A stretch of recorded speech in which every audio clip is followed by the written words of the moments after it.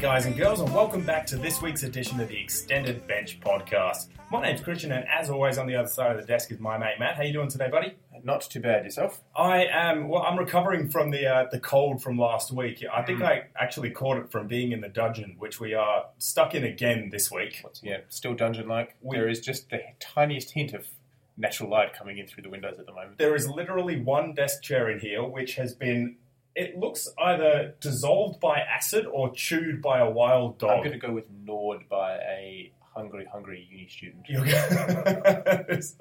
There's only so much meagering around campus. Someone had to get onto the chairs. It is absolutely ridiculous in here. But yeah, so if my voice sounds extra gravelly and slowly dies over the podcast, that is the reason why. You don't sound too bad now, but when you walked in before, you were very gravelly. Oh, yeah.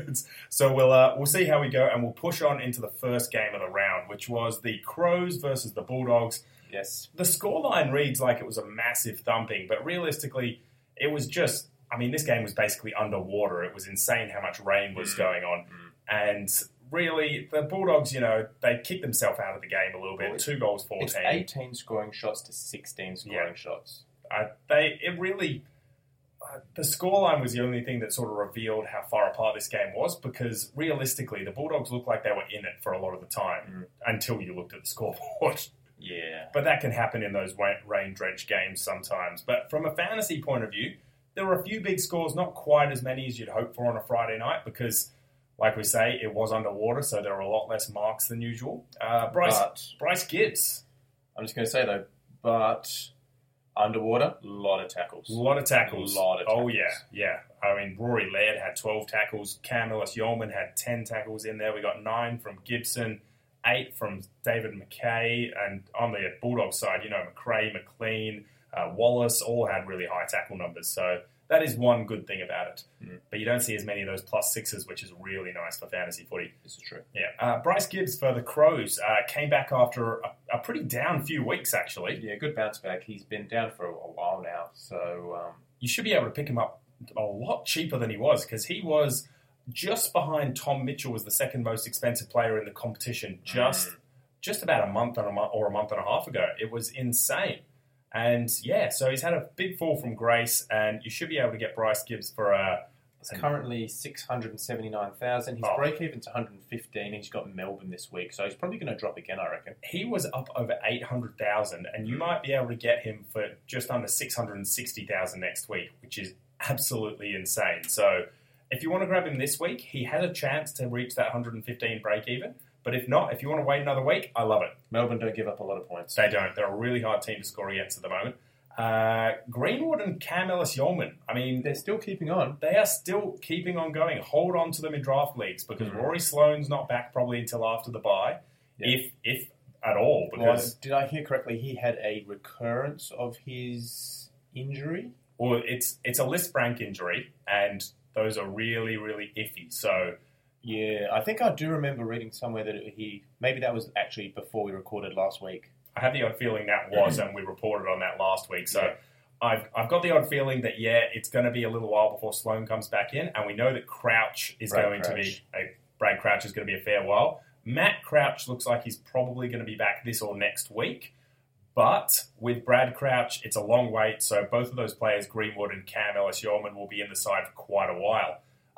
Who I did actually really like was Sam Gibson.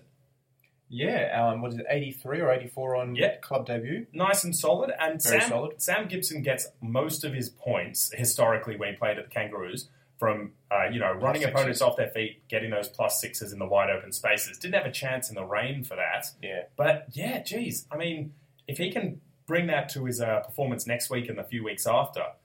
Are you looking at him...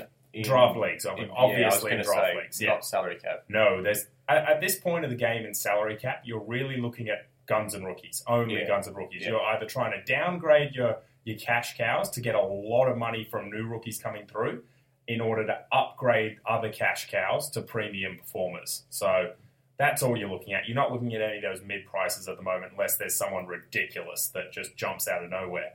I agree. Yeah, Tommy Dode, not too bad a score from him, 76. A lot of people will have been stuck with him still on the field. Yeah, his break-even is 70 this week, so achievable.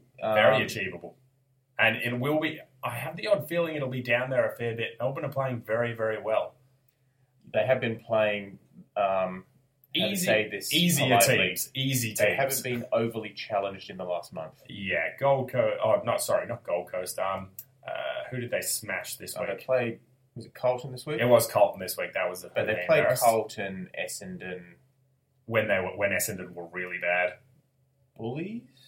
I have the odd feeling you're right on that as well. Possibly Brisbane. Someone else. Yeah, so a lot of the lower tier teams from last year especially. Yeah. So Tommy Dode, hold on to him for a little bit. There are other cash cows out there that really need to be gotten rid of a lot quicker. Yes. We might move on to the Bulldogs unless you've spotted anyone else there that you want to talk about.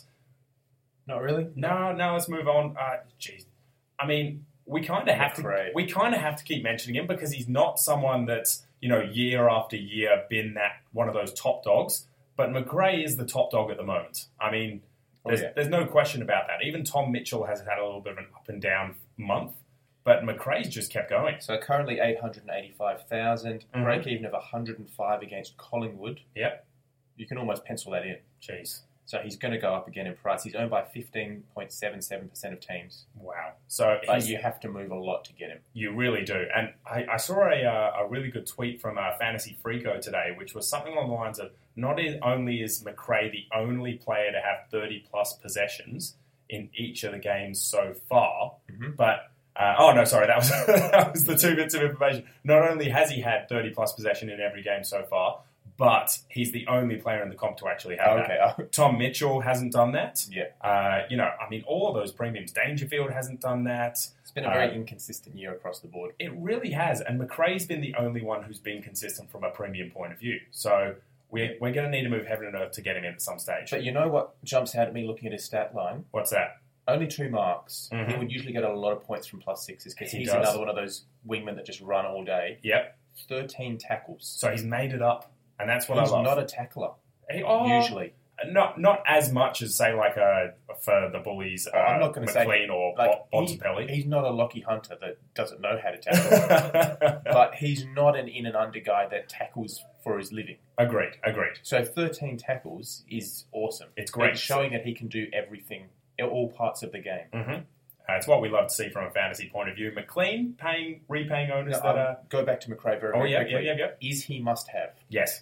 Yeah. You think so? You have to find a way. At some stage this year, yes. If you don't have McRae, you're not going to win. Whether that's if you're in the top, couple of thousand, you're still shooting to try and win that car. If you're just trying to get top of your league, someone else in your league is going to have McRae, and they are going to beat you if you don't at the end of the day. So... yeah, we need to move heaven and earth at some stage to get him in. I'm planning to do it after his bye because, I'm just going to have to move a fair few things around, and those 3 trades that you have during the bye weeks, that's going to help me get McRae at the end of the day. Very true. Yep. Very true. We'll move on from there. McLean's repaying owners with a really solid run in the forward line, which is great. Really consistent. And Bont, better game from him this time around. 92, still not quite what we were after, but... particularly since he's still a centre only. If he does get that forward status at some point this year from a salary cap point of view, he could be very interesting. But as a centre, I've got no interest whatsoever. Yeah. Bailey watch. Yeah, Bailey watch. Well, this week it's Williams on 89 and scrolling, where's Bailey Dale? Well, you have to scroll pretty damn far because Bailey Dale finished on 20 and he didn't have an injury. He was just very bad. This sort of game doesn't really suit his game style. No, Bailey Dale is an outside runner who frees himself up, gets into position for those +6s and can score goals as well. And since the Bulldogs only scored 2 goals, it's not his game. Yeah. Now, who I was impressed by actually was Lockie Hunter. I thought he was going to be in for a 40, 50, maybe 60-point game when I saw the weather report, but scored 90 points. Not 5 too tackles. Bad. That's like 10 for everyone else. That's double his record. It's insane. But yeah, great signs from Lockie Hunter for draft league owners who are worried that, if there's a foul weather game coming up, a lot of people I heard might be benching Lockie Hunter for fear because he is that uncontested player. But no, put your faith in him. You've got him for a reason and keep him on your field even if the weather's a bit down. I don't necessarily agree with that. I think he's the sort of guy you can do matchup based depending on what other players you've got. I was about to say... If you've got the depth, if you've got depth, yes, but otherwise... Obviously, if you don't have depth, then, if he's that much better than the rest of your guys, then, you're always playing. But if you've got the depth... He's averaging 109 over the past 7 games, and that's including that really down game where he was suspended. So I think he scored about 40 points or something like that. All I'm saying is, coming into winter, I can see him being a matchup-based guy if you have depth. Really, I don't agree with that whatsoever. I think there definitely are matchup-based guys, and you could put, just talking about it before, someone like a Hugh Greenwood into that category, Sam Gibson into that category, even players like Dalhouse into that category. Yep. I think Lachie Hunter is definitely not in that ultra premium status where he's considered for salary caps, but in draft leagues, you just need to keep him on your field every single week. Okay. I think there's too much upside and not as much risk as you think there is. Anyone else from the Bullies you want to talk about there? No, not really. Nah, they've got a lot of those upper tier guys, and then it just really falls away at the moment, particularly with Norton not being a really important cash cow anymore. Yeah, well, they're playing a lot of rookies that aren't really cash cow rookies. Yeah, exactly. North Melbourne and the Giants. Geez, North Melbourne spanked it. The Kangaroos are going really well at the moment. They really challenged Richmond last week. Yeah, I was expecting North to win this, but not by 43 points. Yeah. That was huge. I did tip North at the end of the day, but I was expecting a much closer contest. They're flying. If I had to tip a line, I probably would have gone about 6 to 10 points, somewhere around about there. Jeez, they just got a hold of them. And Jared Waite was the one that did the most damage. And I think I tweeted on the weekend that this is that kind of Jared Waite game. Every once in a while, he has an amazing game, but it's coming off, I think, 44 points last week. Yeah, very inconsistent. That he's a matchup-based player that you can definitely have a look at. Most Kangaroo players that have any fantasy relevance at all are matchup-based. Yeah, exactly. Most. Not all, but most. Yeah. And I hope you like the fact that I traded out Goldstein into some form for you this week, mate. I did appreciate that, actually. Yep. I still lost every one of my matchups this week, but I did appreciate the extra few points. Finally had the chance to trade Goldstein out. It's not disappointing because I bought in Grundy, and that's amazing. Yeah, but very nice. First 100 for Goldstein this season. Hopefully it's a better sign for him. He is bloody cheap, so if he cranks out a few of these tons in a row, and you're really needing some money somewhere, I don't mind the idea of bringing him in, but he's got to show something for at least a month to do that. All right. I'll bring up Jed Anderson quickly because I feel like I need to bring up Jed Anderson. Yes. Go on. Say your bit. Say your part. Yeah, clear your throat. Just So one of my riskets last week, and what did he come up with? 94. Anderson. 94 points. Yeah, all right. So I think that's probably worth a couple of points. Yeah, that's worth a couple of points. Excellent. Double tick there. Yeah, all right. You get a double tick for him. But that's in a good all seriousness, though, he has had, I think his last 3 weeks have been 80s and 90s, so he is building into some good form. And the way that North's playing at the moment, probably see it continuing for the time being. Well, he's still young as well. If he's unowned in a keeper league, I'd be surprised if he was. But if he is still on your waiver wire in a keeper league, go out and grab him. Ooh, they've got Freo this week as well. Oh, so they're going to thump Freo. Yeah. It's over in Perth, so... But big ground, he's a runner. He can get on his bike and exploit Freo. Yeah, I like it. No, that's a great call. Like we say, North Melbourne really are a matchup-based team. They had a lot of guys, like Dumont was really good this week, 97. Dumont's been sneaky good the last... He's had a couple of 90s, I think, in the past couple of weeks. He's 73% owned in Ultimate Footy. He's not a salary cap guy anymore. No. He was maybe 1 year as a rookie when Brad Scott kept dropping him. Yeah. But, in Ultimate Footy, his last 3 weeks are 99, 82, 97. Hasn't quite cracked the ton, but a solid... He's been a solid performer. If you have a ridiculously deep draft league, that's when I could sort of say, all right, have a look at Dumont there. And, I know I bring it up every week, but Zeeble, You really don't like Zeeble, I just... Is there something about his face? I think I'm still a little bit salty about some of the guys that didn't get DPP status in salary cap. So you're just taking it out on someone that... Yeah, I know. I legitimately thought that Bont should have gotten forward status. So do I. It doesn't mean I hate Zeeble. Hate is such a strong word. He's actually playing quite well as a Oh, he's playing very well. From just a pure footy perspective, he's been fantastic. But from a fantasy perspective, it's just not enough. We'll move on to the Giants because there are a lot of more disappointments from their side of the ledger. I mean, Shield was good. He's a draft guy only, though. Stephen Cornelio just didn't quite get up to what you'd be hoping for him. He started off well, slowed down a lot. So this is kind of his basement at the moment, though. Yeah. So it can almost be expected. Jacob Hopper is an interesting draft proposition. Yeah. Because he has all the ability in the world to be a great scorer, but he just can't string quarters together. He was on 42 at quarter time. Wow. 42 at quarter time, and he finished the game on 86. That's a massive drop-off. Yeah, so he's almost scored more in the first quarter than he did in the remaining 3. That's almost impressive. Not even mad. But I think you definitely want to look at, from a draft perspective, from a keeper perspective, if he's unowned for some bizarre reason. I think he's owned by 77% of the competition. And you think they're pretty much all keepers. I would imagine he might be a buy low option because whoever owns him, there's a good chance they're going to be getting sick and tired. Probably don't do it this week because off the back of this score, they'll be feeling pumped about him. Yep. But if he goes back to those sort of average scores for a while, he does, because he does have a great ability to find the ball. So you've just got to jump on some of those upside guys after they've had a few bad weeks when you can buy them really low. And then there's a lot of other guys in there, like Whitfield was really average for a 70. And he's someone that a lot of people will be relying on to hopefully be in their top 6 defenders at the end of the year. Mm-hmm. Taranto had a poor one as well with 70. And a lot of people have got him in their forward line for salary caps and assuming that he'll be a top 6 forward at the end of the year. I still think he probably will, but this is just one bad game. Hopefully it's an aberration. In the second half. You know, I mean, it's at Blundstone as well. And the worst part of it was, and I was watching some of this game, was the wind plays. I mean, you know, the wind plays such a massive factor there. And the Kangaroos were kicking with the wind in the first quarter, Giants in the second. And what do you know? The Giants at halftime were up by about 6 points, even though the Kangaroos had kicked like 38-5 or something stupid. Yeah. And in the third quarter, the Kangas were kicking with the wind, albeit slightly less powerful than the first. Mm-hmm. And then the Giants didn't have the wind in the last quarter. The wind basically died off. The Giants were playing really badly as well. But that just hurts. That's a kick in the guts. It really is, yeah. But it's not a high-scoring ground. So no, it's not.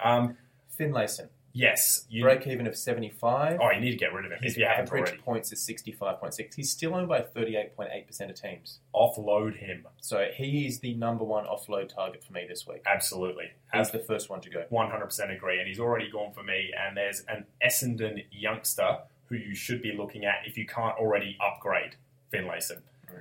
We'll get to that a little bit later. One thing before we move on to the next game. What did you think? Did you actually have a chance to watch any of this game? No, I was moving furniture during this game. Oh, so yeah. I was checking the scores fairly regularly, though. Yep. Lockie Keefe, for the first 3 quarters, was playing in the ruck more than Rory Lobb. I'll have to take your word for it. Lobb didn't score well, I know that. No, that's a legitimate fact. So Lobb was thrown in there in the fourth quarter, realistically, because Goldstein was dominating. Mm-hmm. And somehow Goldstein did even better on Lobb than he did on Keefe. Mm. But yeah, I am a little bit worried about Lobb after that, because... I'm still not. I mean, obviously they are... At this point, it might be me just backing him in, because I don't want to look stupid by switching. But it's really hard when you can assume that, yes, he's coming back from injury and the coach is trying to sort of slowly bring him into the contest. Second game back is always the hardest, they say. Exactly. So hopefully, I mean, you've got to assume he's still the number one ruckman at the club. I assume so, yeah. The fact that they played Keefe there doesn't really mean a lot to me, to be honest. I mean, Lockie Keefe is not a good player. He's not a ruckman. No. Lobb was recruited as a ruckman. He wants to play ruck. Yeah. As he said, he's coming back from injury. The fact that Goldie destroyed him in the fourth quarter, Goldie is a confidence player, and he would have been high on confidence by that point. Agreed. That it just makes all the sense in the world. We'll move on to the next game, shall we? Which Shanghai Showdown, Port versus the Suns. Just, I mean, a bit of a bleh game. You always knew that Port were going to win, and they just did it slowly and surely. But from a fantasy point of view, there's one really big high from this game and one and a low. Yep. The first is Rockcliffe. He backed it up. 106. Second 100 in a row. Yep. He's got the bye this week. Everyone needs to get him. Straight week after. Everybody next week. So leave it this week so you don't get a donut, because I'm sure there's someone out there who might forget. But the next week, you have to get him into your side. The low I'm talking about is Robbie Gray.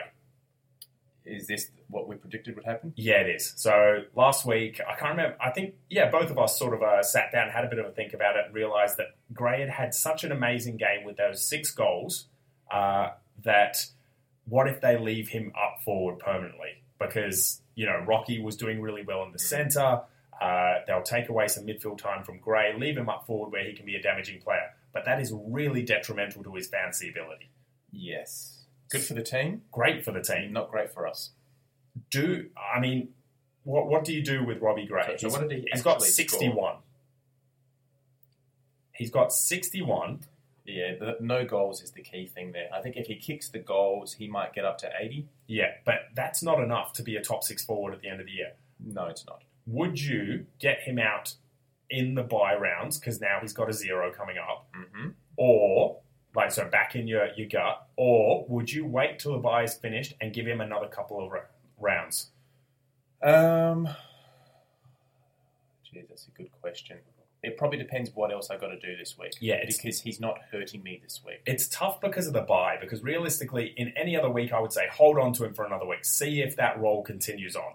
But because there's a 0 sitting on your field at the moment, and if he comes back and he's playing that role still, you're dealing with 50 points over or say he scores the same again, 61 points over 2 weeks.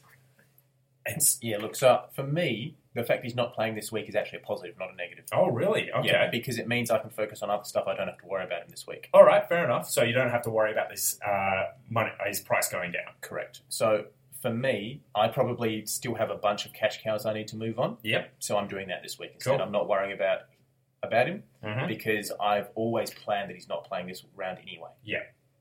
It never would have been in your plans to replace him with someone else this round. All right. So you should be sort of ready for this. Yeah. Then next week, that's when I make the decision. And depending on what else I have to do, if I am concerned about his role and his scoring moving forward, sideways him to Rocky. Love it.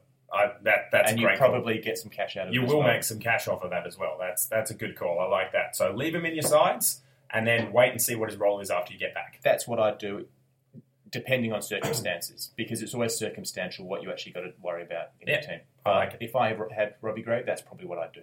Perfect. Good to see Sam Powell-Pepper have a really good return to footy as well, because he's one to definitely look at in keeper leagues. I'm assuming that he's gone in all of your keeper leagues out there. If he's not, go out and get Sam Powell-Pepper, because he had a terrific year last year. This is a bit of a second-year Blues year, and we all know his off-field issues that he's had as well. Yeah. But he's going to be a great player going forward for your midfields. You got to have him. He's actually unowned in a few leagues, surprisingly. What's his ownership percentage? 72. 72? So you'd think that would be redrafts. People would have dropped him while he was off on that suspension and break. Yeah. He's available in, 28% of leagues. He's been back for 2 weeks, he's got an 87 and 109. So if some of those leagues are keeper leagues, go out and get Sam Powell-Pepper. Just You'd do think it. that they wouldn't be keepers. They wouldn't have dropped him. It'll be redraft. I would assume so. We might move over onto the Gold Coast Suns, because there's not too many other fantasy-relevant port guys. Just the usual players, like Ollie Wines was solid. Boak had a better game. Westhoff slowed down a little bit what he has been doing. Jonas is still, for some reason, scoring well. For some reason, he's a very consistent defender, which is weird to see. Yeah. That's about it. Yeah, I suppose just one more to mention is Paddy Ryder, 63. He was dominated by Jared Witts. I mean, Witts looked like an immovable object against Paddy Ryder. He just couldn't jump up over him. That might still too big. It might still be the injury though. We will. Hopefully that doesn't keep going, because Paddy Ryder is a very good fantasy ruckman. He's a good player. Gold Coast Suns, Jared Harbrow was the highest scorer for the game. He does this every now and again. It's not consistent for me to be a fantasy player, but every now and again he just does pump out a massive score. It's weird. It's weird when Jared Harbrow scores really well. And Witts, just mentioned, had 125. Great game from him. Yep. Aaron Hall is back in the scoring as well. He's back. Do not bring him into your salary cap sides. I know he is cheap. He is cheap as shit, but do not bring him into your sides. No, he's He's not too worth dangerous. He's not worth it. And Nick Holman's had that classic great game after everyone's traded him out. 108. Thanks for that, Nick. Don't know why you couldn't do that when you were still in everyone's sides, but we'll move on from there. Yes. One player that I'm really liking over the past month is Ben Ainsworth. I thought you might. We've mentioned him a couple of times. We knew his talent when he was drafted.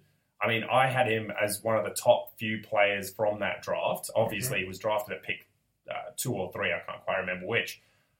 3 or 4. Or maybe 4. Yeah, I think 4. he was taken just after McCluggage, wasn't he? Yep, he was pick 4. Yeah, so I mean, we knew his talent, but now he's starting to show up from a fantasy point of view.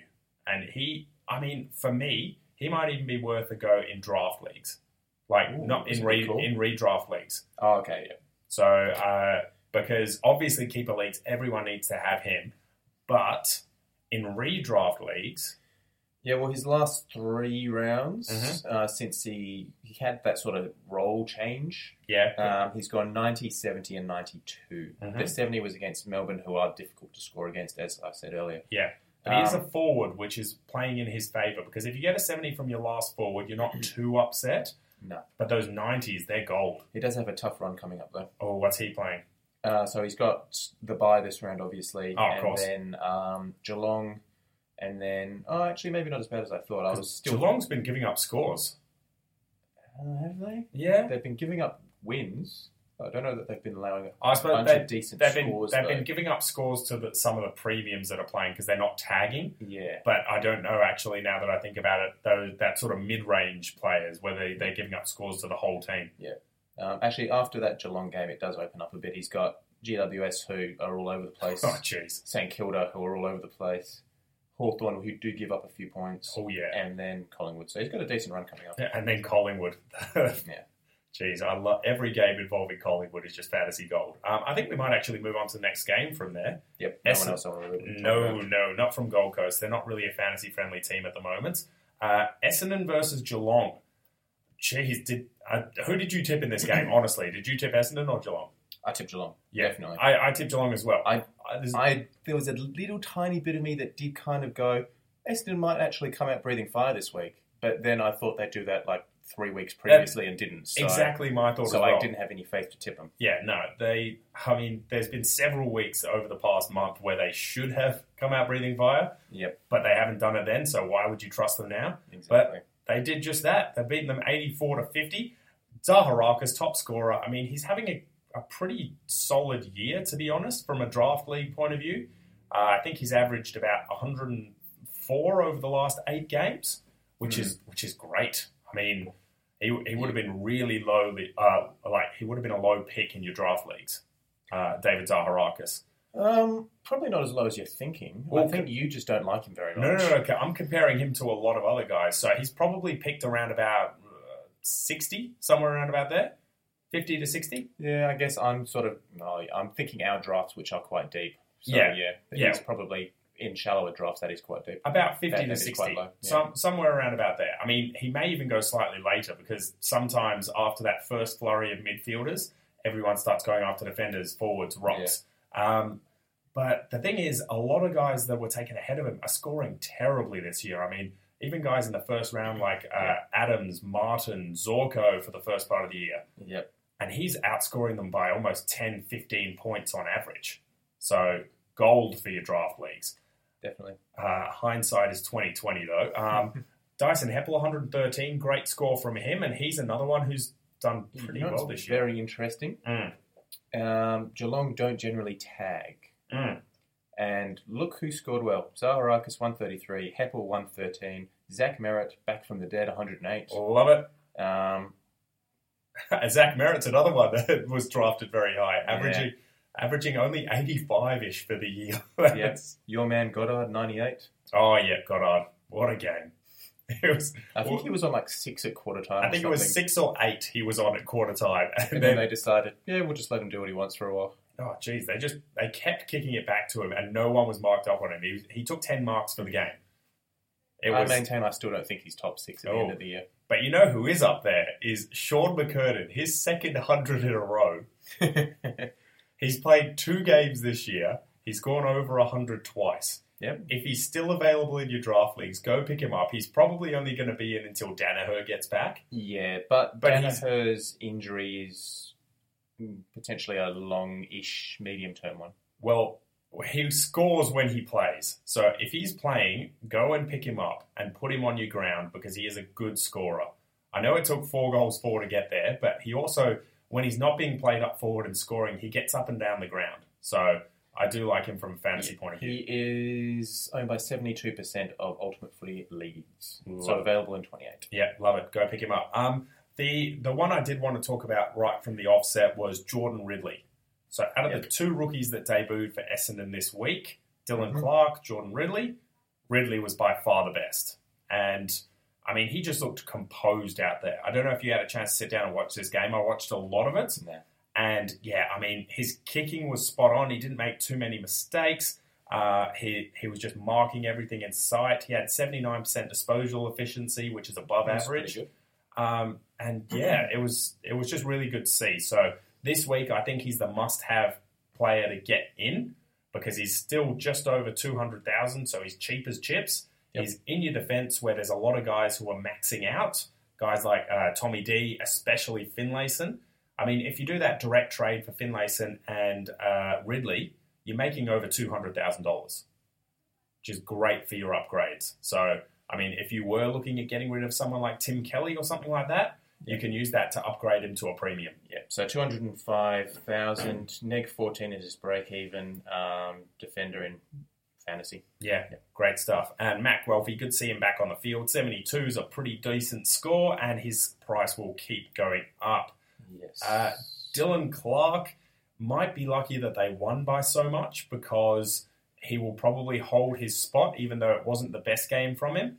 But it looks like if there is a team selection change, he's probably the first one out the door. So it's a little bit of a worry for people who jumped the gun early on Dylan Clark and bought him in last week. Fingers crossed he can hold his spot for a couple of games. Yep. So we have Geelong as well.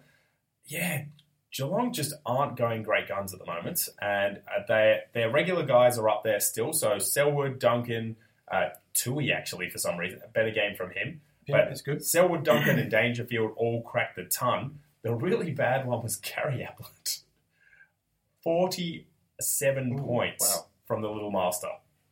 There wasn't get hold of it. There was no one tagging him. It just didn't look like he could get near the ball. And then Chris Scott played him up forward in the forward pocket for a lot of it to try and get some sort of spark going. Yeah, get a bit of impetus going. But no, nothing worked. And it just means that in a few weeks' time, after the bye, Gary Ablett will be as cheap as chips. And this won't be a long-term thing. I think he'll come back from this, Gary. If he is really, really cheap after the bye, I have no issue with jumping on Gary Ablett in salary cap leagues. So 729,000. Break-even is 175. Yep. His next game is against Carlton.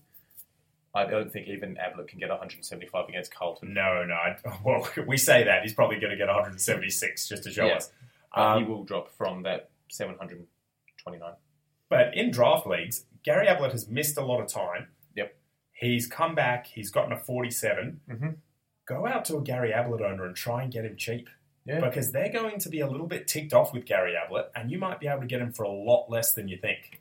So give it a go. See how it goes. Definitely a good idea. Tim Kelly is very, very close to maxing out. Yeah, so he scored 64. Mm-hmm. I did see an interesting tweet by... It was Fantasy Freako. Yes. I saw the same one. Do you want to talk around it while I find... Yeah, so basically what Fantasy Freako mentioned was that Tim Kelly at, what is it called now? GMHB Stadium? The Cattery. The Cattery, there we go. When Tim Kelly's played at the Cattery, he scored over 100 twice, and I think his lowest score was 90-something. Or high 80s. So he plays well at home, basically. He plays very well at home. So his break-even is 79. His average is 79. Yeah. You'd probably back him in against Carlton at home to beat that. I will back him in 100%. I'm backing him in for a ton this week. So he's 489,000. Yep. So I think you're good for another week for him. Yep. At least. And then reassess after that. Love it. Still owned by 46.8% of teams. Yeah. So you're not the only one struggling with this, so there's a good chance who of your versing will have him as well. Exactly. So I reckon you've got to hold Kelly for another week at least. Anyone else there that you want to talk about quickly? Just a slightly tongue-in-cheek question. Zach Smith, do we see the merry-go-round happen again? Oh, geez, of course we see the merry-go-round happening again. Actually, I will mention one more because I can't talk about the Geelong Rucks situation for too long without being sad. Menegola had a really down game, which really annoying for owners, but he'll turn it around. Don't blame it on one game. You know how well he's done for the entire season up to this point. So, back in Sam Menegola. Mm-hmm. Let's push on to the Saturday night game, Swans and Dockers. Oh, yeah. I forgot about this score, actually, and it was not pretty. Any chance of putting any pressure on for you? No, apparently not. But I tell you what was pretty was Jake Lloyd's score, 163. Oh. The Seagull, there's your lack of pressure right there. That's actually what I meant. Yeah. I was segueing you. Oh, you were segueing me to Lloyd. Well, I completely missed the segue, but Lloyd did not miss his 15 marks, 40 disposals, 41 disposals actually. Yeah, he had a goal in there. Just a lazy goal, just to top the day off. Icing cake, and still, he had 163 points, but he still had one tackle. One tackle. To be honest, you have to be near another player to tackle them. Oh, it was the ultimate. And then no one went near him all day. Oh, man. That was incredible. So, Jake Lloyd owners, that's absolutely fantastic. Yep. I mean, it's going to be a roller coaster ride with him because he's going to be matched up on other more defensive players week to week. And I think they do have a slightly tougher game coming up as well. So you'd think whoever they're versing next actually put someone on him. Someone will go to Lloyd. You can't just completely ignore someone after they've scored. I'm lying. He's got Brisbane next. Oh, Jesus. It could be monstrous. Hey, Brisbane knocked off Hawthorn this week, mate. That's true. They were pretty good. Lance Franklin, great return from him with 112. He is still a top 6 forward. Agreed. No issue. At some point in your plans, look at getting him into your side. Yep. Good game from Isaac Heaney. Yep, still holdable. Still basically just doing what he's done all year. Yeah, it's great. Yeah, I don't see any reason to think about moving him on. Parker, solid enough for draft league owners.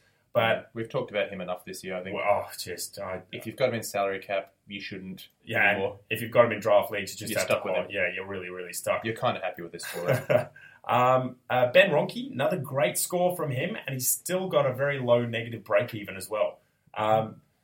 He's too expensive to bring into your side now, obviously. Last week, I think, was the last week. But you are absolutely kissed if you did bring him in when he first came onto the scene, held him, and then he scored those amazing 6 or 7 goals last week. That's reset his break even, and he's going to be one of the best cash cows of the year as a result. I might actually move on to the Dockers just quickly because a lot of Sydney's other players fell away a little bit. Ed Langdon is actually turning out to be one of the Dockers' best fantasy performers of the year. He's been sneaky good. Not even sneaky. We've talked about it in the past few weeks. Before this week, he was averaging 92 points from 7 games. That is great. I mean, I think he had a couple of really bad ones to start the year as well, off the top of my head. And he's had another 114. He's just fantasy gold. He's owned by 1.89% of the competition, something like that, to be very specific. But the downside is I believe that Ed Langdon is only a midfielder. In salary cap? Yes. Possibly. I don't view him as a salary cap guy. Well, that's what I'm saying. So if he was a defender or a forward in salary cap, he would absolutely be a salary cap guy because he is doing amazing this year. So keep an eye on DPP changes because he has been... It's really hard to sort of pin down where he has... I suppose he's been playing off of a wing a lot. He's the stereotypical wingman. He's running up and down. He's getting +60s. He's getting the sneaky little handballs out the back. He's just running all day because that's his strength. Yeah. You would be wrong as well. He is, in fact, a mid-forward. Oh, is he? Salary cap. Break-even of 63, averaging 94, owned by 2.08% of teams, $624,000, and plays North next. No issue with bringing him in. No issue. If you are looking for a point of difference, if you're wanting something that's a little bit out there... He's pretty out there. Get Ed Langdon's been terrific. Get Ed Langdon into your side. So for me, he's still not consistent enough for salary cap. I think he's great in draft, The issue is he's gone in draft. He's owned by 93% of Ultimate Footy leagues. What? But look at his scores for the year. 66, 62, 111. Mm-hmm. Then he misses a game. 81, 120, 68, 130, 114. All right. So his highs are really high. He's got an incredible ceiling, but he's not quite consistent enough yet. All right. I'm putting those first 2 60s out because I do remember he was playing a slightly different role at the start of the year. It was almost like he was playing like a half-forward flank type role for the first couple of games. He did move a lot more into the midfield after that. So if we take away those 2 60s... So would that coincide with the Hill brothers going out of the side? Probably, yeah. And they're pretty close to... Stephen Hill, at least, is pretty close to coming back in. Yeah, Brad Hill, I don't think is too close to coming back in. I think he got put on the long-term injury list. Was he? I missed that. I'm pretty sure he did. No, he just got suspended because he decided to go out on town and pretend that he wasn't Brad Hill. And not tell anyone his name. Which was the greatest move. The worst. The greatest move, Matt. That's what I do when I'm playing. No. No. Pretty sure you are. Oh, God, it's amazing. But if you do take away those first 2 scores, he has gone, he's only gone under 100 twice, and only one of those is a poor score. 81 is still solid from a forward, and he's gone 111, 120, 130, 114. He's got a great ceiling. Yeah, look, if you want to do it, go for it. It's a risky move, but it could be an incredible point of difference. He seems to be scoring regardless of how Freo are playing. Yeah, which is very surprising. Luke Ryan had a great game, and it's good to see Michael Walters back out there and scoring well too. Yes. Nat Fyfe is interesting because he was tagged by Hewitt and still scraped up to 97 because I think he had something like a 40-point last quarter. My question for you on Nat Fyfe, yes. I know you love him this year in salary. I do. Is he a little bit of the Isaac Heaney in that he dominates games, he has a massive impact, but his scores don't quite reflect it? I don't 100% agree with that because up until this point, he was averaging 112.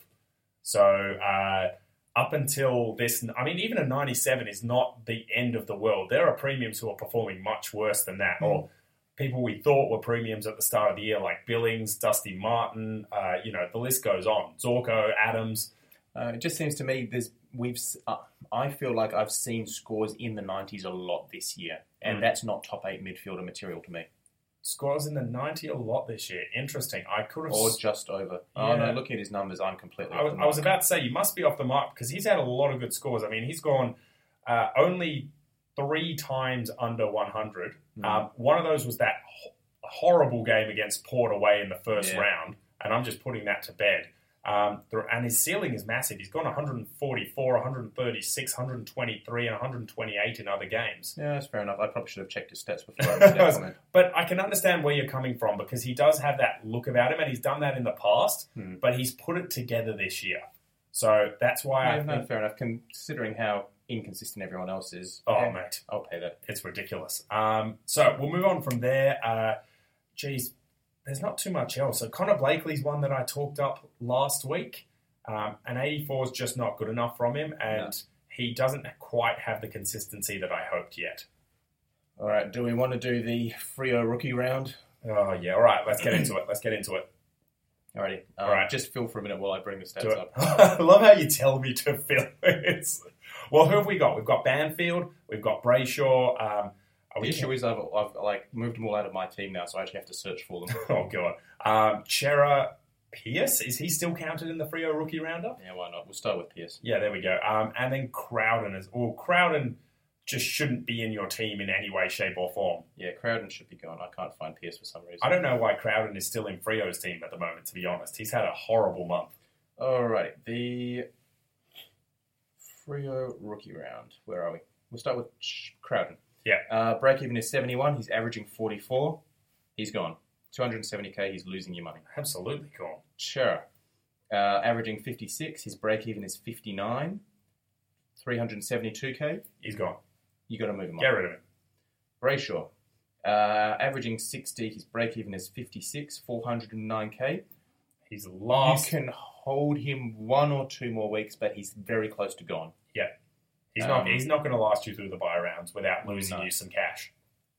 Who else is there?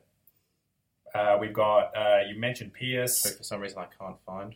Banfield is the one that we're missing. And Banfield, I mean, he's probably held his break even only just. So Banfield's averaging 61.7. His break even is 58. So very similar to Brayshaw, 390k. Again, you can hold him for a week or two. Then you've got to get rid of him as well. Pierce, slow burn, averaging 46.6. Break even is 51. Yep. 302k. Get rid of him. He's probably the one, though, that you can hold because he's not going to lose you a lot of money. He hasn't made you a lot of money, but he's not going to lose you a lot. I'd move the other ones on before him, to be honest, because you're actually going to get some money out of them. Yeah, true. But if you've got nothing better to do, Pierce needs to go as well. Basically, it's going to be the same in 2 months' time with Pierce as it is now. You're not going to lose money. You're not going to make money, but he's just going to be sitting there on your bench as a damp squib doing absolutely nothing. But at least you've got a 40 or 50 point emergency if you need it. If you're desperate, you've got a 40 or 50 point extra person to bring on for a couple of weeks in the buy rounds, basically, is what we're saying there. We'll move on to the next game, which was Saints and Collingwood. As per usual, amazing fantasy game from Collingwood. I mean, we absolutely love it. The Collingwood halfback line, which we were really, really abusing at the start of the year, is coming together at the moment. They actually put it together this game, which was very impressive. Langdon came back in and scored well as well. Very, very interesting. So, can we throw it out as an outlier because they were playing St Kilda? Possibly, and St Kilda are terrible. But, I mean, Howe scored 132, Crisp was 119, Langdon 116, Scharenberg 98. Still a great score from him. Murray 71. You're not going to say no to that? Not from a rookie price player, absolutely not. Speaking of which, Murray break-even 67. He's averaging 77, 495,000, playing the Bullies, who are giving up a lot of points. So he's good for another couple of weeks. Good to hang on for a bit. So have you got more faith in the Collingwood backline? We've actually got a question for some strange reason about Jack Crisp later on. So I won't bring him into it. But and actually, I think Howe is there as well. I think I saw the question. It was about their run in the next couple of weeks. Yeah, exactly. So, I think that has to be taken into account. They played St Kilda this week, who had been giving up massive scores. They play the Bullies next week, who had been leaking some scores, not to the same extent, but they have been leaking some scores. They have. So, I'm pretty confident that they will score well next week. Yep. Beyond that, I'm not as certain. Yeah, agreed. So a lot of their other top guys just did absolutely amazing as well. I mean, Brodie Grundy, one of the best rocks this year, no question about it. Tom Phillips has turned into a really, really good draft player, really solid and consistent. I mean, if you take out his 49 from last week with the concussion, he's done very, very well. Steele Sidebottom, Scott Pendlebury, great players to own as well. Very, very consistent. Treloar only just scraped up to 96, but you're still probably happy with that considering a lot of other inconsistencies in the premium slots this year. Jaden Stevenson actually is one you can have a look at as a rookie price player because he looked like he was down and out last week, but he's gone and got another 81 this week. So he might not have reset his break-even, but he might have just met it, and therefore you might be able to hold on to him for the buys. His break-even 67, he's averaging 67. But he had playing the Bullies, and he's 448k. You can probably afford to hold him for a little bit. Well, I think you definitely need to hold him for a bit, because if you have a look at his scores, he's been trending upwards. Exactly, and the first few weeks he was pretty bad, but he's actually put together a really strong, consistent run, so definitely hang on to him over the buy rounds would be my recommendation. Taylor Adams, 78. If you combine that with his lookalike Josh Thomas, 77. Between them, they've got 150 points, and they're basically the same person. All right, we'll go with that, shall we? They're not the same person, Matt. But in all seriousness, it was a bit of a fallback after his massive score last week. But it does coincide with Pendlebury coming back into the side. It does, which is something that we said we were worried about last week. One other thing I am worried about is keep an eye on Braden Maynard when he comes back into the side. that could be the extra piece that unsettles this really high-scoring Collingwood halfback line. Do you reckon he comes back into the team? Well, immediately. They do have a lot of stock in Braden Maynard. They really do like him there. So I can't see him being constantly forced out of the side. At some stage, they'll bring him in, probably for Flynn Appleby at some stage, which means that, it just changes the dynamic. Flynn Appleby will not be the guy to be let off the chain and rack up possessions like Chris Scharenberg, those guys are at the moment. Yeah. But Maynard might, which means some of those other guys might play a more lockdown role when he comes back in the side. So just be a bit wary when he comes back in and plays. Okay. And Degoe. Amazing. We probably should say something about amazing Degoe. game. Goals. He's really been good. Terrific. I mean, we bagged out Nick, one of our players in a keeper league, and for having to hold on to Degoe for so long, and that's going to pay off big time for him. I think we've, not on the podcast, but personally, personally we've done it many times. Possibly. Yeah. Allegedly. Exactly. We'll move over onto the Saints. Yep. There's really not much to speak about from there. Not a huge amount. Stevens going along sort of bare minimum what you'd expect from him. Sinclair, 103. Sinclair has a decent fantasy game. He's just really inconsistent still. Yeah. So, I'm not really sure what to make of him. Nah, it's tough. He's had 200s this year, and then he's had a lot of scores in the high 50s and mid 60s. So he's just not done enough. There's some signs, but I don't know if he'll ever pull it together to be consistent enough. I agree. Steele, 102. That's actually good for him. He's going at about sort of 80s, 90s this year. Dunstan going well. Noons, pretty well. There's a nice bit of a... There's some good, solid scores in Yeah. there. There's a nice bit of evenness here with the fact that the only 3 Saints to crack the ton are all Jacks. So the Jack-off is just as strong as it ever was at St Kilda. I got nothing. Yeah. Keep going. But we never bring up Jack Billings as a part of that because he is the soggy biscuit in the mix of the, of the Jack-off. Oh, man. Wow, okay. We have a new Bailey to add to Bailey Watch. We do.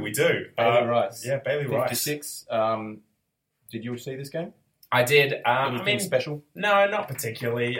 He's probably going to be one of the first ones out if there is anyone coming out of this side. So, I think Ed Phillips has sort of done better over the past couple of weeks than he's shown in this one game.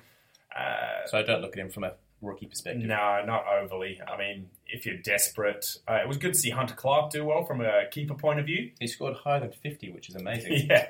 No, he looked really good out there as well. So I think his underage year, he built over the course of the season, so he gradually got better. Yeah. He seems to be doing the same thing. He's picking up the pace. He's looking a bit more comfortable. Yeah. Nick Caulfield is ready to go. Averaging 60, break-even is 62, 368,000, and he plays Richmond, who do not give up points. Ready to go. He can go. But you can probably keep him and offload some other people if he gets dropped this week because he's you reckon not. He might? I think only 12 touches. I think there's a chance he might get dropped at some stage, and St Kilda have got to do something. I mean, they're just bad, like really, really bad. So we'll move on to the next game, shall we? To get off that depressing note, which was oh god, we go on to another depressing note. Oh, yeah. Demons versus Carlton. 109-point login. Jesus. All right. I mean, do we really look too deep into this from a fantasy point of view? Probably not. They had a lot of guys that scored highly, but nobody that really went nuts. So it's a pretty even flogging, to be honest. Yeah, and a lot of the guys, have been pretty consistent players for them this year. Tom McDonald has been good. A lot of draft guys. Yeah, Maxi Gawn. I mean, everyone should own Max Gawn. There's no question about that. If Max Gawn isn't the very highest owned player in the competition, or one of the top 3, I'd be very surprised in salary cap. Yeah, you'd think so. Gus Brayshaw's done well over the past few weeks. Good to see from him. And then, Nathan Jones has been very consistent. Interesting one for me is, once again, Bailey Fritsch is clearly the winner of the Bailey off at the moment. He's definitely in the lead by a long way. Bailey Watch has been basically separated into 2 groups, which is the other Baileys and Bailey Fritsch. Well, he's way ahead of the pack. He's definitely a tier above. I think there might be a couple of tiers below him, but But he's way ahead of the pack. It just all depends on the role he's playing. If he continues playing in this role, it's great. If he suddenly gets switched back to what he was doing... Forward pocket. Exactly. He will take a nosedive. So just keep an eye on what he's doing game to game. We've got a question about a couple of Tim Smith as well from a rookie perspective a bit later, so we'll leave him for just a moment. Cool. But it sucks to see Michael Hibberd tagged again. I mean, was he tagged? Oh yeah, he was tagged. He was. It was. I think it was Lamb. Lamb. Oh really? Yeah, Lamb. He actually does quite a good job as a forward tag. He's making himself into a Ballantyne sort of annoying forward player, and it's quite fun to watch Jed Lamb actually on opposing defenders. Not so much when you own Hibberd in every one of your drafts. Oh geez, Hibberd. Yeah, it was pretty down. And apparently Clayton Oliver had a down game this week, but the coach came out after the game and said something like he'd had secret surgery or something like that. There you go. I am not 100% sure on the exact details, so go out and have a look at it if you own Clayton Oliver and you're a bit worried. But yeah, the coach said his hands were probably sore from over handballing or something. Yeah, sounds about right. We'll move on to Carlton, shall we? Because it's really hard to look into such a demolition game from a fantasy point of view. Paddy Cripps. Cripps tried. Cripps don't care about no smashing. Jesus, 140 from him. 9 tackles, 8 marks. He was everywhere. Yeah, he tried to keep them alive. But yeah. And Mark Murphy, good to see him back after a lot of time out as well. Very good. I did read somewhere that he spent a bit of time off the ground getting his lower limbs looked at. I assume his lower limbs. I'm not sure if it was his feet, his legs. Those are pretty much the options. Any other lower parts of his body? He spent some time off getting something looked at. All right, we'll move on from that. But Mark Murphy is a very good draft player and has been over the past couple of years now. So yes. You can back him in if he's on the ground. Zach Fisher, again, keeping it going. Still going well. 90 points, 90 possessions. Geez, that'd be a game. 90 points, really good from him. But Daisy Thomas still continuing his decent run of form. Yeah, 86 is a solid score in an absolute thrashing. One that I like the look of is Darcy Lang. Is an interesting one. I mean, he's been recruited for a reason to Carlton. So now that he's in the side after that injury at the start of the season, I have no reason to think his scores won't go up as he gets his fitness base up to standard. The big downside of this for pretty much everyone in the competition, though, was Cade Simpson. I mean, that's just a down score. Yeah.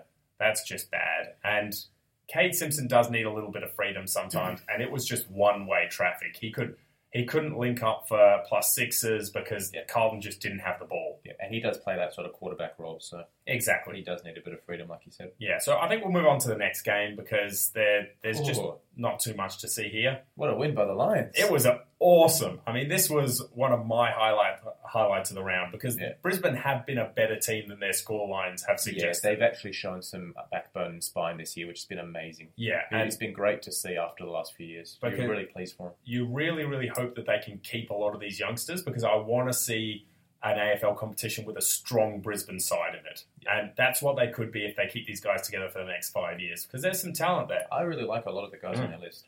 Dane Zorko, good to see him back in form as well. He is back. It's awesome to see.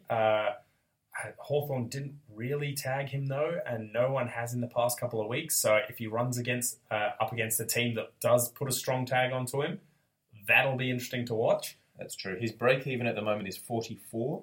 He geez. is 656,000. He plays Sydney next.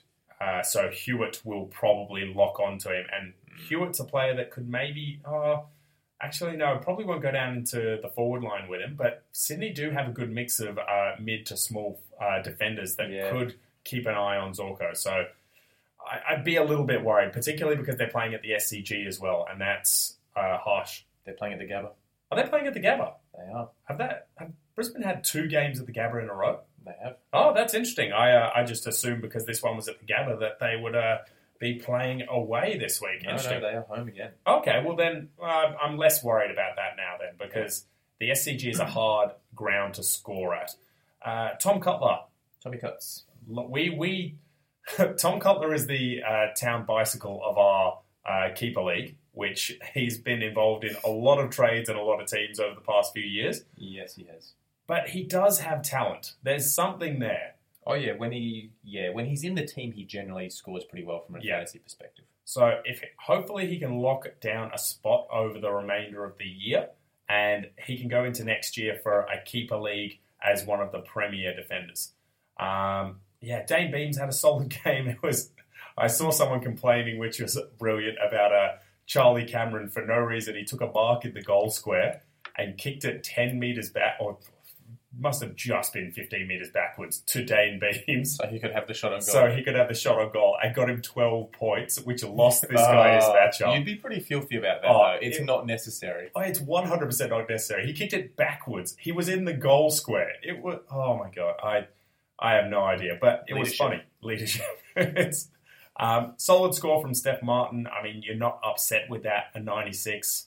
Nothing wrong with it. It just sucks a little bit that there were a fair few other ruckmen that outscored in this round, like obviously Grundy, Witt, Gawn, even Goldstein got a better score than that this week. But that's an aberration. He's going to go on and be one of the best ruckmen of the year. Anyone else you want to talk about from Brisbane? Christensen has become good after everyone moved him on. Yeah, that sucks. 475k, break even of 61. He's still actually owned by 18.97% of teams. Oh, that's good. So good for them. If I'm being completely honest, I do know that this is the time of the season where there are a lot of ghost ships. Yeah. So there are a lot of those teams out there which have, people have started from round one. They've lost a few, they've lost interest, and they haven't looked at it again since then. Yeah. So you've got to take those ownership percentages with a grain of salt sometimes. I think we might move over onto the Hawthorn side of the ledger. Yep. Tom Mitchell, back. Getting it done. Love it. He scored better away than he has at home this year, which is interesting. That is. He was terrific in this game. Great stat line. And, he's still a safe captaincy option. Like, probably one of the safest, apart from, obviously, McRae. Yep. But... plays the Eagles this week at Etihad. And the Eagles do give away some points to the top tier guys, and Tom Mitchell is a top tier guy. He is the top tier guy. However, if the Eagles do send Mark Hutchings to anyone, it's probably a Tom Mitchell type player. Yeah, he's actually quite a good matchup for Mitchell. Because Martin, obviously, this week with the Eagles playing Richmond, is an awful matchup for Hutchings. I mean, Martin would have dominated him. Yeah. But Tom Mitchell does seem like the kind of player that Hutchings could get a hold of. So just be a little bit wary of that. Some great scores from Liam Shields and Isaac Smith, who've been pretty consistent draft guys as well. Mm-hmm. David Mirror. Who is he? Come back in. He's that 28 or 29-year-old guy.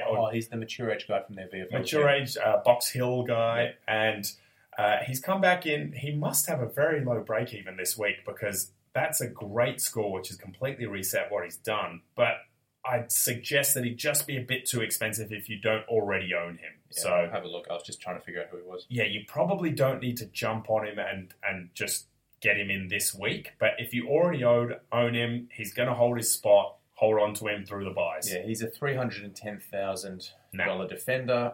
Too expensive. Neg 5 break even. He's too expensive, I think. Yeah. But definitely hold him if you got him. James Sicily. After we banged on about him being one of the top 6 defenders of the year, goes and cranks out a 71. I mean, Hawthorn have had a really poor game. You can probably put that down to an aberration. But, if you're going to continue to back in Goddard after what he's done, all right. I can back in James. I can back in James Sicily. Yeah. I can definitely back him in. That's I have no issue doing that. But the thing was, he had a massive first half, Sicily, and then he got dead quiet in the second half. And that was something I was worried about at the start of the year. When he gets off the hook, someone just an opposition sending a lockdown forward to him and keeping him quiet for the rest of the game. Yeah. Now, something that we'd sort of had hinted at, Puopolo came back into the side this week. Luke Bruce scores. Right down. Back down to average. Yeah. 50 to Bruce, 45 to Puopolo. I would suspect that Bruce is going to probably stay around the 60 to odd points most weeks. I'd probably like at least another week to see from a draft point of view, but I do agree with you. That looks like where it's headed. We might head on to the last game of the round, which was West Coast versus Richmond. This was the game of the round for me, of course, being a West Coast fan, but I mean, they did kind of prove their credentials as a final side. Absolutely, yeah. I don't think that this premiership talk malarkey is ridiculous. It's way too early in the season for that, and Richmond were playing away from home. But as a finals contender, absolutely. And Jack Darling is getting it done every single week. I keep bringing him up. He's finally realised how to football. And he definitely realised how to football. It's awesome. But I don't know what you can do. Realistically, if you own Jack Darling in a draft league, you are holding on to him for dear life. He is in top form at the moment. If you want to sell high, you'd have to sell for something pretty good. Yeah, you would have jumped on him as a bit of a lottery ticket early on and then just rode it. So he's owned by 94% of Ultimate Footy teams. And his last month is 101, 114, 121, 151. If you're going after him, you're buying high. Yeah, but if someone does come out to you and say, right, I want Jack Darling, I'll give you something amazing. It's really hard to say, but if you get someone along the lines of like a Matt Crouch offered to you, who has underperformed over his past couple of games and is injured, I would take that. Absolutely. Even... Yeah, I don't I don't mind the idea of selling him high if you own him. Because this is the top. You'd assume that this is the crest of the wave. Like, this has to be the top. So. You'd think so. And just looking at his run home, his last 3 games, which will be during the finals, you think for most leagues, are against round 21, Port, who do have a bunch of good tall defenders. They do. Melbourne, who don't give up a lot of points and do have some solid tall defenders. Round 23 is against Brisbane, so he could get off the chain there. But you've got to get to the final. That's true. However... They also have some good tall defenders. They're just young. On the other side of things, Richmond haven't been giving up a lot of points prior to this game at all. And they gave up 150. And they gave up 151, and they have good defenders. I mean, they've got, Grimes, Asprey, and, of course, Rance. So, he's scored... Remember a day when you would have gone good defenders and you would have just gone Rance? Yeah. Oh, God. We'll move on from talking about Alex Rance as well. Elliot Yeo, good to see him come back from a knee injury. Hopefully there's nothing too bad there because he should be a top 6 defender. You have to get him into your side at some point this year. The highs are just too high to ignore. Yeah. And Andrew Gaff has been really consistent, which is great to see. Mm-hmm. Same with Jack Redden. Continuing his consistent run. Yeah. Mark LeCras is an annoyance for draft leagues, though. He's owned by a lot of draft leagues. I checked him out earlier today, actually. Name value right there. Value. His year has been very up and down. He started the year off really well. Yep. And then he sort of, how we talk about how we like trending upwards? Absolutely. He's been trending down with the odd spike. So his year to date, he's owned by 77% of teams. Yep. Started off on fire, 112, followed by 86, 73, 67. 66, gradually trending down, bumped it back up with an 80, and then a 69, 45, bumped it back up this week with a 93. So you would expect he'll trend down again. He should, absolutely. The other one I want to talk about just quickly before I move on to the Tigers is Jake Waterman. Time to jump off Jake Waterman in terms of him being a cash cow for salary cap leagues. I think he's made you just enough money now. He'd be very, very close to his break-even. So it's time to move him on. Indeed is. He's averaging 58.9. His break-even is 58. He is $375,000. Yeah. Time to move. Yeah, time to move him on. He's made you money. He's done his job, but there are a lot of... I mean, you can even move someone like Espargo if he's in your midfield into your forward line to free up a midfield spot. Yep. There's a lot of ways that you can do that this week. We'll move on to the Tigers quickly. Again, not a fantasy-friendly side. They had no scorers over 100 this week. Jack Riewoldt was the highest scorer with 94. Josh Caddy's still up there, which is really solid from him. He's had a solid year. Yep. Dusty Martin is ever disappointing this year. He's not reaching the highs of last year, understandably. Yeah, but understandably in terms of, no one was expecting him to win a Brownlow premiership medal and a Norm Smith all over again. Yeah. But I wasn't expecting him to go from a 115-point averaging player to averaging under 90 points this year. Yeah, well, I when we did our big calls at the beginning of the year, I had him, I think, as the second highest averaging mid for the year. You did, yeah. And he definitely hasn't achieved that. I mean, I could see a drop-off. I could see him maybe going down to 105 average, and that would have been my, this is the worst that's going to happen. He's just too good. He is rubbish this year for fantasy football. He is absolute rubbish. The buys are coming up. I can't afford to get him out of my side in salary cap. But after the buys, so when it's his buy, that's what I'm doing. I'm moving him on. Unless he shows something amazing in the next couple of weeks, because he has been trash. Yep. So just had to have a little bit of a rage at Dusty. Do you feel better now? Yeah, a little bit actually. Yeah, a little bit. The voice is starting to go though. So I think unless there's anyone else you want to bring up particularly, there is not. No. We'll end the podcast there. We'll come back with part 2 to answer some of your questions and of course to play our favourite game, Risk It for the Biscuit.